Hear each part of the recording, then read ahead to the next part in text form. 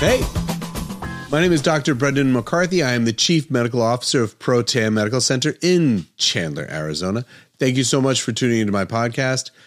Welcome. Today's subject is something I go back and forth with this from time to time. This one's going to be about stress. Again, stress.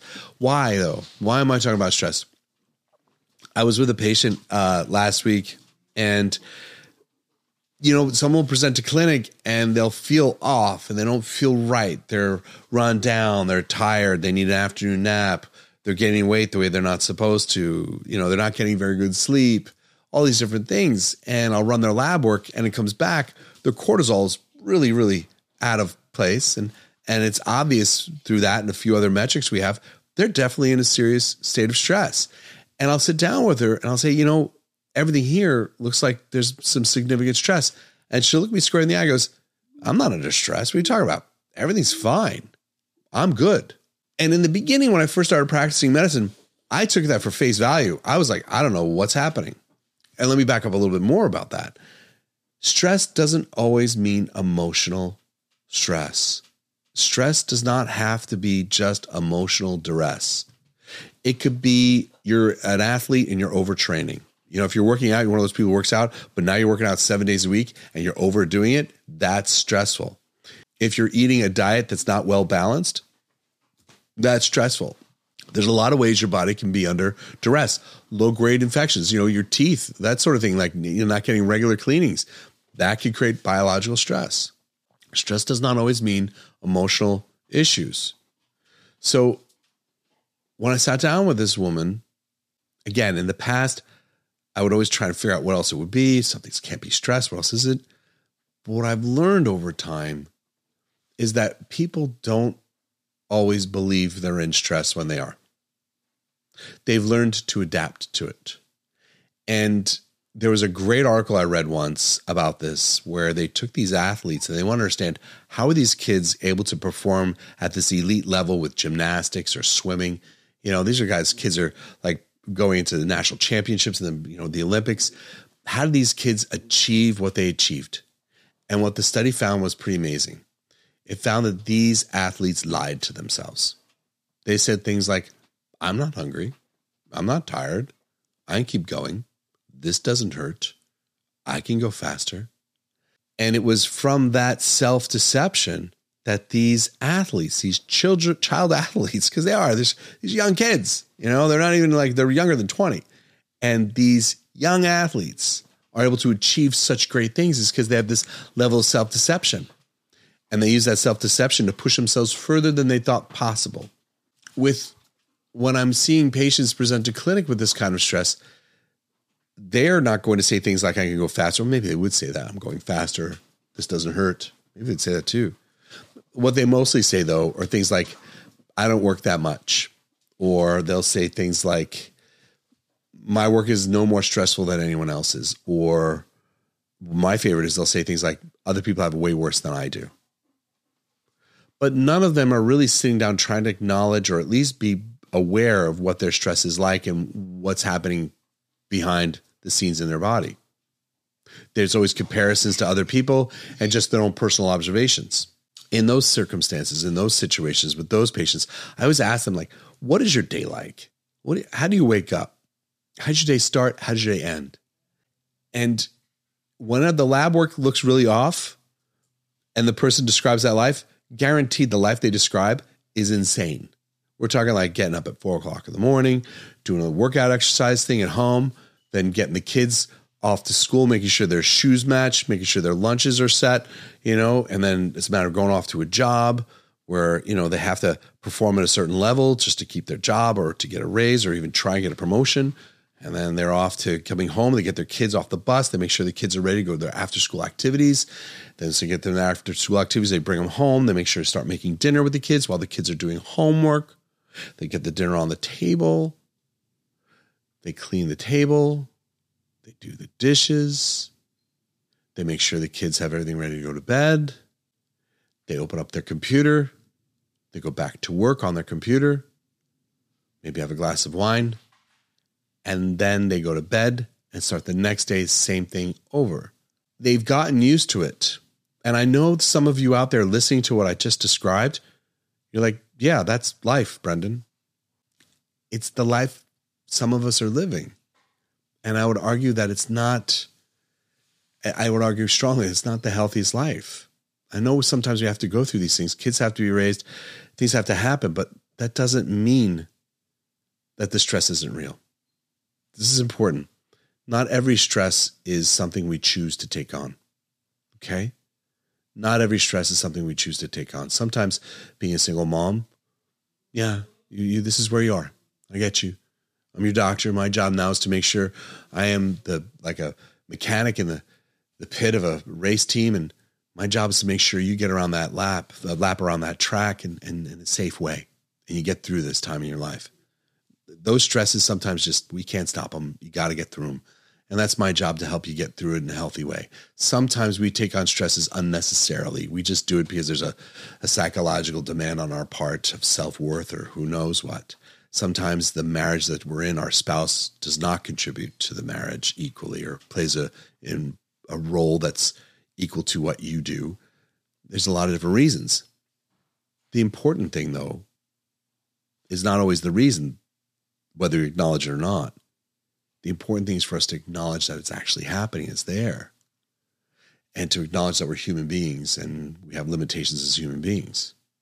Think about it as having that self-deception, like that athlete, and my patients would say, I'm not under stress. I'm doing the same thing everyone else is doing. That self-deception is not a bad thing when it comes to evolution and being a human being. That self-deception has allowed us to do amazing things. You know, I have a saying my wife came up with. Celeste, if you're watching this, I am giving you credit in this moment. Sometimes my wife thinks that I don't give her credit for the things she makes up. Then she makes up things. There's a joke between us. Anyway, I wrote down one of my, I think it's a maximum that I live my life by. Excuse me.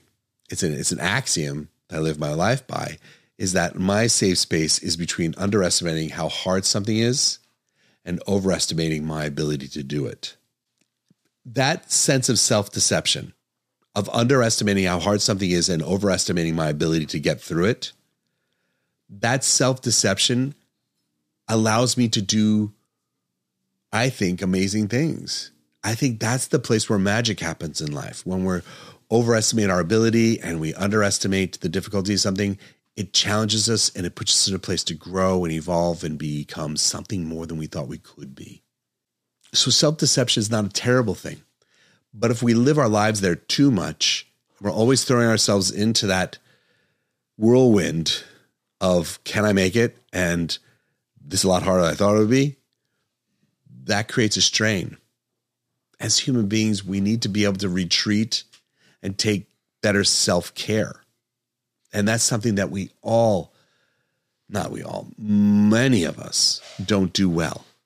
The thing about it, when we take that self-deception too far and push ourselves out on a limb too far, we start to develop burnout. And that's when we push ourselves through so much stress and don't give ourselves recovery. We see more issues with adrenals at that point. The cortisol levels start to drop on lab work. But other things are happening in the background. You know, the symptoms of burnout that we see physically, patients reporting their difficulty with sleeping, fatigue with exhaustion, they have GI issues, headaches, increased vulnerability to colds and flu. If you think about that, difficulty sleeping, that's circadian rhythm. That's your cortisol and your adrenaline firing off. And how do you turn yourself down when you've been so ramped up because you're in such a stressful state all the time? Difficult to sleep. Fatigue and exhaustion. If you keep running your engine as hard as possible all the time, sooner or later you're going to become depleted of your epinephrine, norepinephrine, your adrenaline levels are lower. And then the increased vulnerability to illnesses such as colds and flu, that's well documented. When cortisol levels go too low, it's a common thing. Our immune system starts to become weakened. It's easier to get a viral infection in those cases. Emotional things we see in those cases, we'll see things like anxiety. We see depression. We see a sense of guilt. We see irritability. You see a sense of helplessness. These are all things you'll see in burnout. We all have, when we live our lives that hard, we all have those emotions running through us, and you can recognize them. Behaviors, you'll see things like aggressiveness or callousness. We'll see cynicism. We'll see defensiveness, pessimism, substance abuse. I mean, look at the hustle culture and Adderall. Those two are linked pretty tightly, aren't they? How many times did you go to work and felt cynical? How many times did you go to work and felt, aggressive or callous or any of these other weird emotions that this is not what you wanted to go through life with?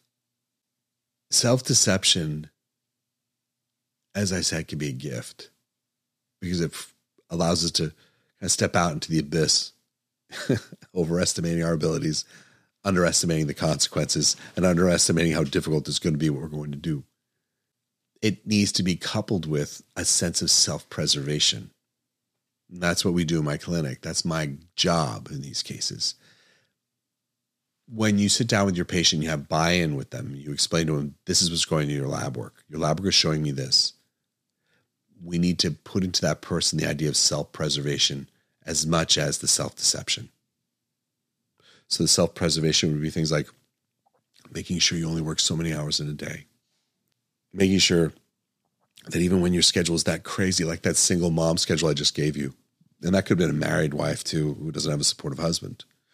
But inside that schedule somewhere needs to be some moment of self-care and self-love and self-reflection.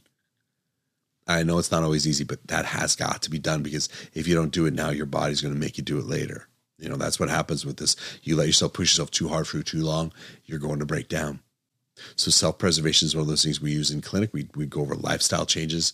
Sometimes we'll sit down and we'll make a plan with a patient. Then we'll rerun the labs within a month to 2 months to verify we had benefit. Rarely do I need to really prescribe supplements on something like this. Sometimes I have to prescribe something like hydrocortisone if someone has a severe cortisol deficiency, which does happen. Lab work shows that. Sometimes I have to adjust their thyroid levels or prescribe thyroid because severe stress blocks their thyroid. Something called reverse T3 occurs. So there are times that we need to prescribe for it, but a lot of this is just lifestyle intervention and self-care and self-preservation, just skills that we help the patient develop on their own. I hope this helps. Please like, share, and subscribe. These videos are important to Justin and I because when we make these videos, our goal is always to make videos that are of benefit to you and have impact in your life in a way that means something. So please take the time and make a comment below, and we'll do our best to get back to you. Or, if it's just a comment asking us to go into something, we'll take that into consideration for our next videos. Thank you again. Take care.